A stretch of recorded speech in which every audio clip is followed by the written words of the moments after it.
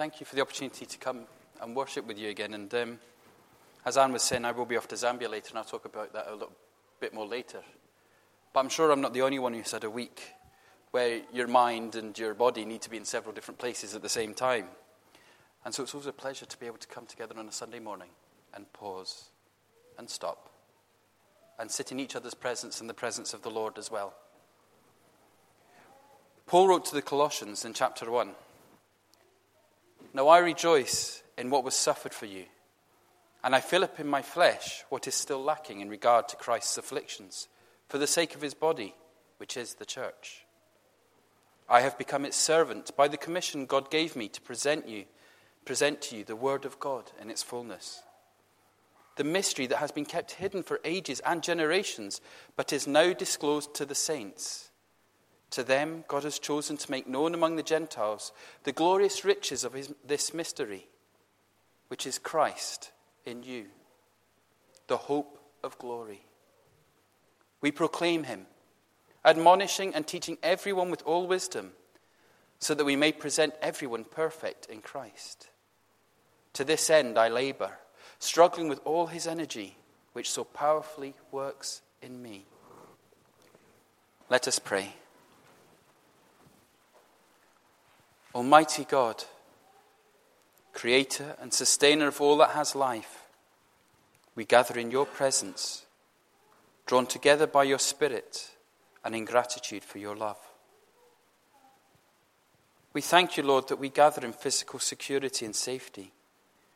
We thank you, Lord, for the spiritual security that we find in you.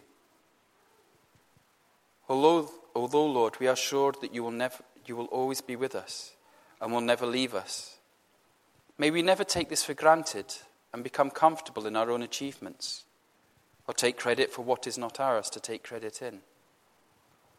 But may we always be aware of our reliance upon you and to worship you as you are due.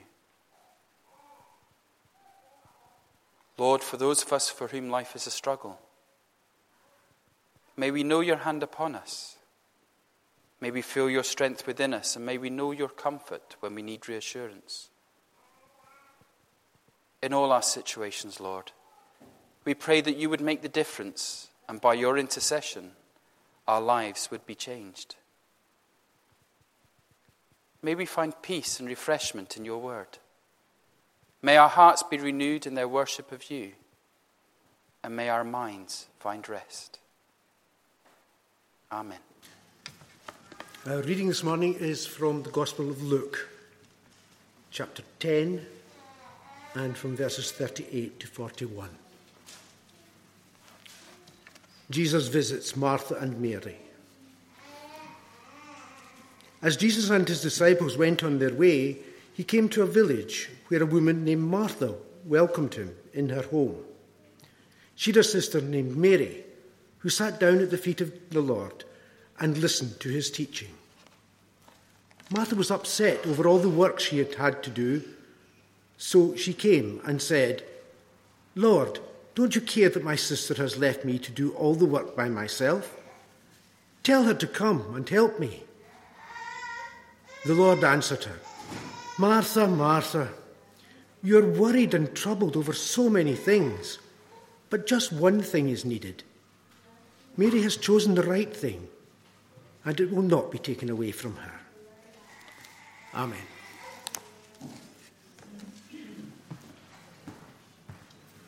Let us pray. Lord, as we consider your word this morning, our request is simple. Help us to hear your voice and to understand your message and your word for us today, that we may listen to it, hear it, and do it. Amen. When I was a child, there was a period of time, very brief period of time, when after every meal I needed the bathroom. My younger brother was very quick to point this out to me and just accused me of trying to get out of the washing up. I insisted that wasn't the case. I actually did need to go to the bathroom. Needless to say, it didn't take long before the parents stepped in and said quite clearly that no matter how much I need the bathroom, I'm going to help tidy up with the dishes first, and everything else can wait. Maybe if when I was 8 or 9, I'd known this passage as well as I do now, I would have been able to say after dinner, oh, no, I can't help with the dishes. I need to go and have a quiet time. Because actually it's more important, as this passage teaches us, to spend time with the Lord, to sit at his feet, to contemplate his word. This is much more worthy than doing the dishes. I've got a funny feeling I wouldn't have got very far with that either, but it might sound facetious, but there are many Christians who have been accused of having just that mindset, that when things need to get done, they don't do it. They are quick to pray, but slow to do anything else. Too heavenly minded to be of any earthly use. And this passage would seem to support that. That it's the world that's got it wrong and it's us that have got it right. It's more important that we sit quietly and pray than actually do anything practical.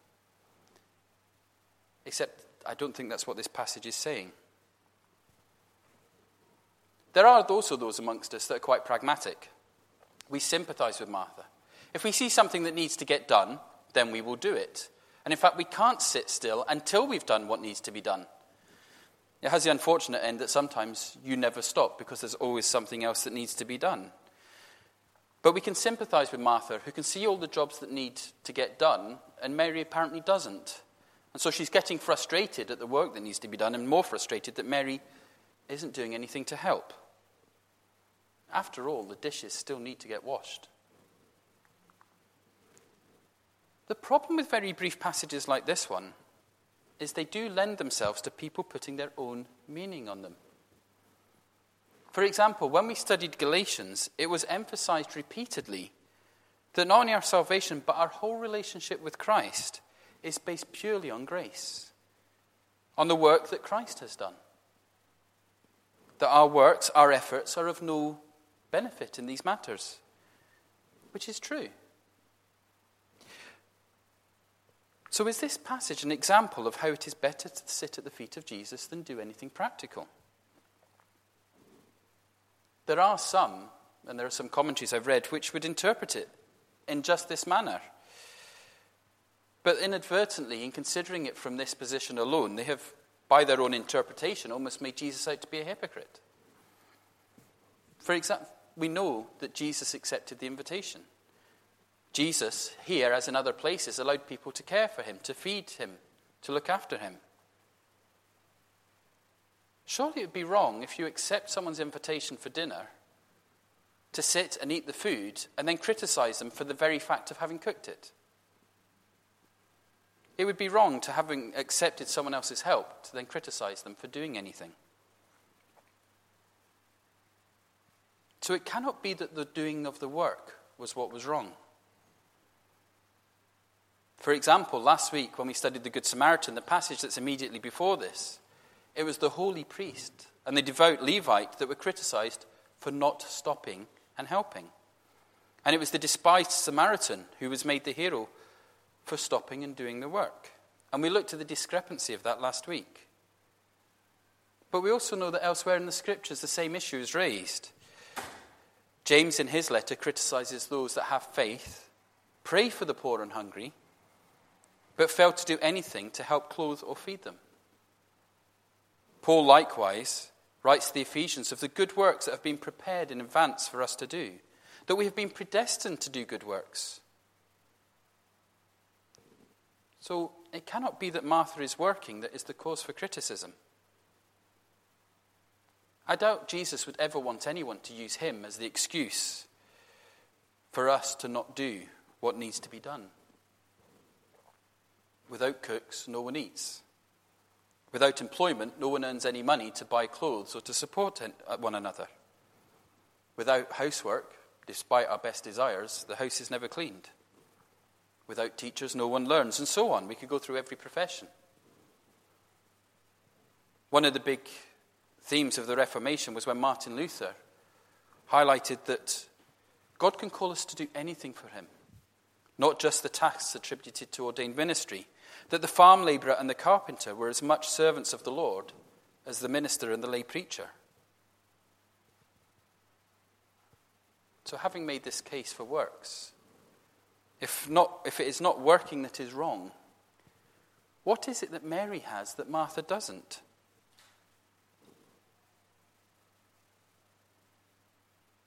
When we look closer at the passage, we realize it's not so much about what Mary is doing or Martha is doing, but it is a passage that shows us something about relationships. And as we consider relationships, I just want to pause for a moment so you can just bring to your own mind possibly a couple of friends of yours that you've known maybe for a period of time, and maybe try and think of people that you know from outside of church. Try and remind yourself how you met and how your friendship began.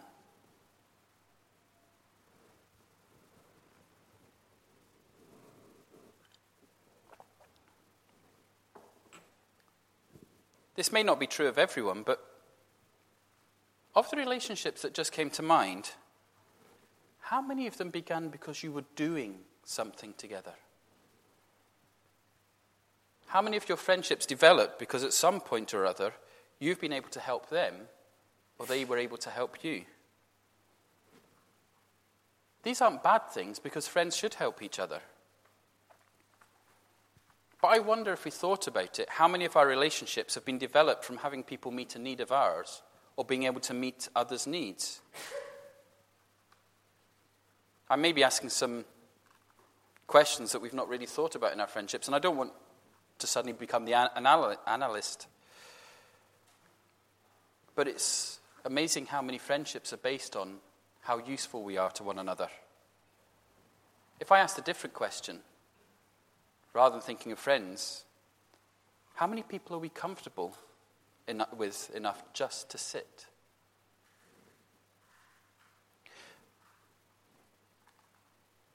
They might seem difficult questions, but particularly here in the UK and even more so in America, it's been recognized that we are, by nature, a task-driven people. I know that in myself, and I'm not alone in this, that if I'm unsure of my relationship with anyone, I will look for ways that I can do things for them. I will look for ways that I can help them out. Not consciously, but I'm aware that that's what I do. But I'm not alone in this. Many people gain their value by showing how useful they are. So unconsciously, many people trying to gain others' friendships and others' favor by that very way. Look how useful I am. But there is a problem. When your personal value, how much you value yourself, comes from having a sense of being useful, it can lead to other problems.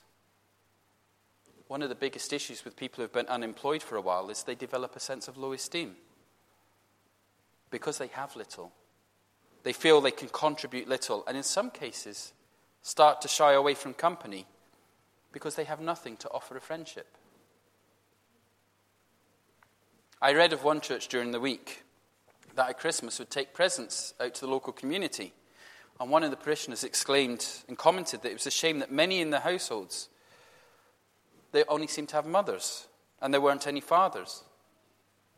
What they hadn't realized, but someone else had, was it wasn't that none of the children had fathers, but that the fathers that were there were too ashamed to come to the door. They felt bad enough about not being able to provide for their own families without somebody else noticing it too. This may be an extreme. But too often a person's self-worth is found in what they are able to do. And when they are anxious, it only gets worse as they look for more and more chances to gain credibility, to prove to someone that they are valuable. In our passage today, it's not that Mary or Martha had not done what was necessary to be good hosts for Jesus. And I would be surprised if there weren't other people present. But it was that Martha kept fussing. She didn't stop. She was looking to do more and more, and in her fussing, she wanted to be noticed. She wanted to get Jesus' commendation. Jesus could see this. But there is also something else in this passage that gives away that Martha's heart was not in a good place. When we have people over for dinner, it is for company. And as such, we try to get as much done before they arrive or leave what we can till after they've gone. But it's not always possible. And this is even less so in Jesus' time because they didn't have fridges, dishwashers, or slow cookers or such like. But nonetheless, when your guests arrive, you do all you can to keep them entertained. And especially in the case of important guests, you do make an effort to put on a good show. Now, it might be the case that Mary and Martha were good, long-standing friends of Jesus, and they had a relationship that went back a number of years. But what was Martha trying to achieve by telling on Mary to Jesus? There is nothing more awkward as a guest in someone's house when one member of the family tries to use you in an argument against another member of the family. Wisdom, I think, has taught most of us that the best thing is to try and say nothing. Because we know that when families start arguing with each other and they try to include you, it's because they either want you to tell them how right they are or for you to tell them how wrong the other person is. They are trying to make themselves look good at the expense of the other.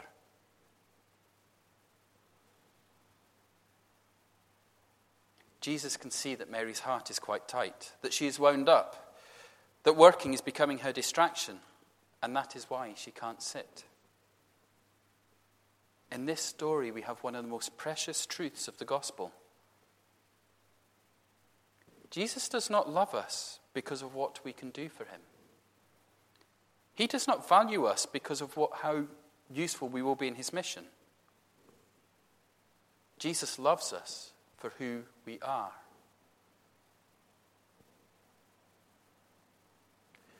The relationship between faith and works is a subtlety that is often lost. Martha was trying to gain approval, to make herself look better than Mary. It is the one thing that connects this story to the Good Samaritan before it. That when the lawyer was trying to make himself look good in front of his friends and Jesus. If you are someone who has a tendency to be like Martha, only you know in your own heart why that is. But it is important to remember that it's not by our good works that we either gain God's favor or are able to draw close to him. Let us remember that it's because we have God's favor that we are worth the value. That our value is found in knowing how much he cares and loves for us.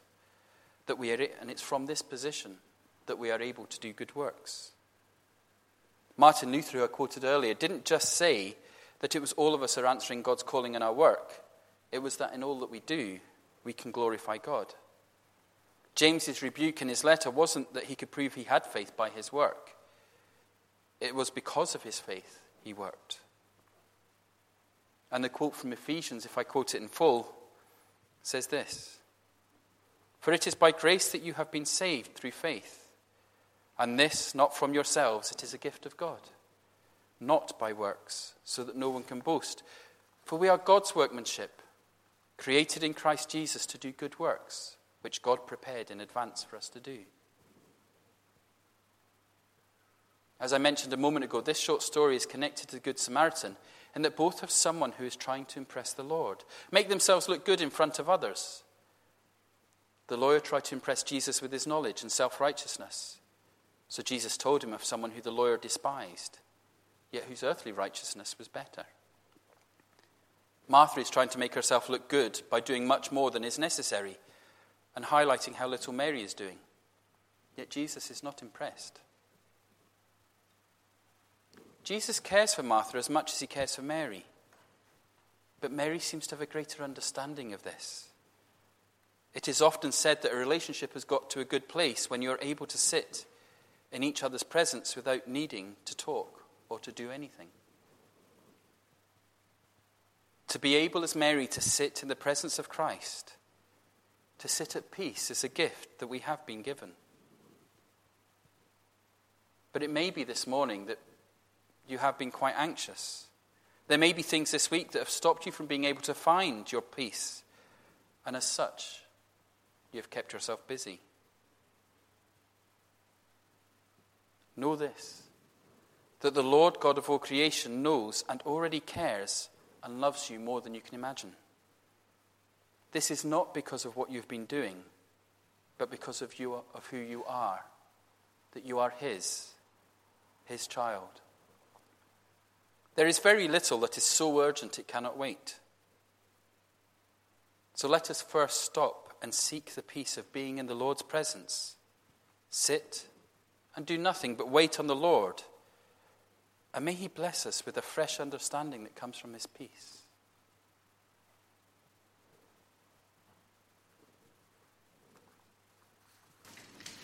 We come now to our prayers for others and for one another.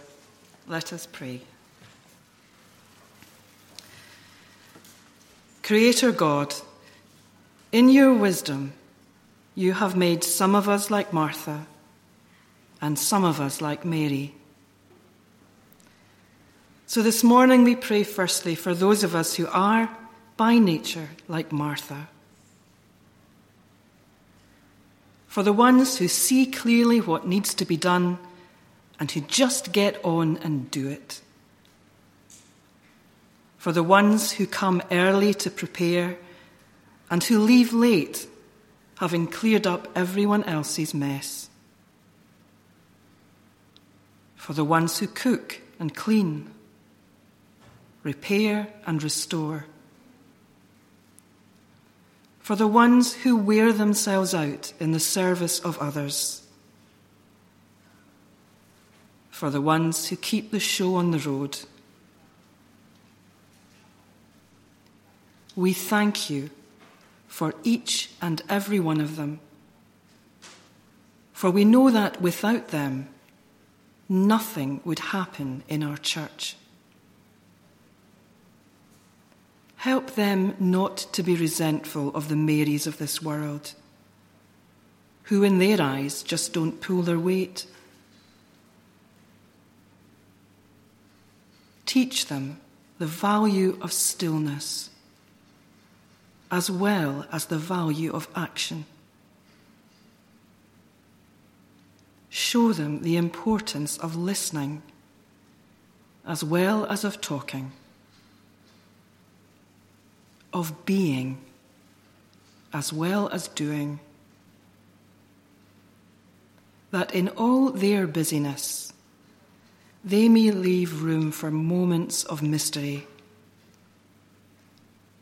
so that they will find peace, even in their busy lives.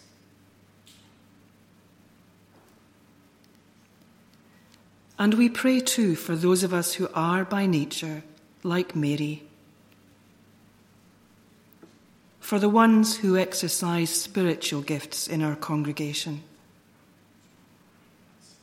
for the ones who love to explore your word and to bring us new insights and understandings,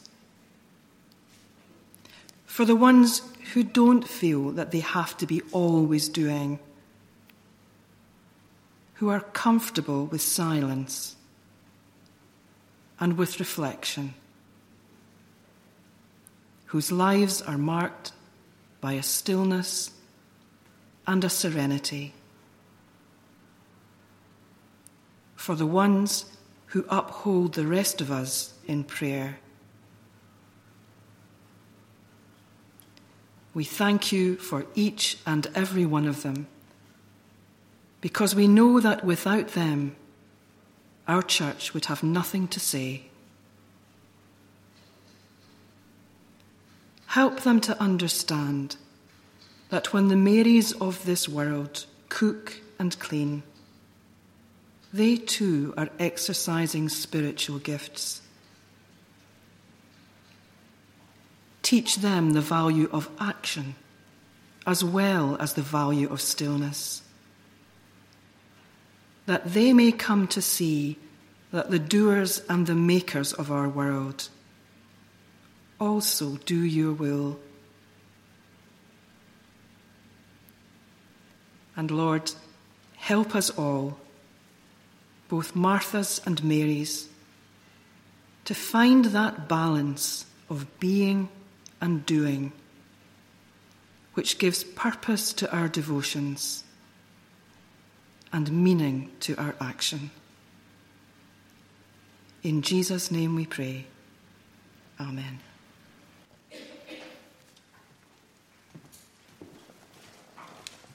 May the Lord God of all creation, in whom all things are made and all things will be renewed, guide your path and clear your way. May you live and grow in the knowledge and reality of his love for you, which led Christ to sacrifice himself for you. And may his Spirit be constantly in work in you to bring you peace.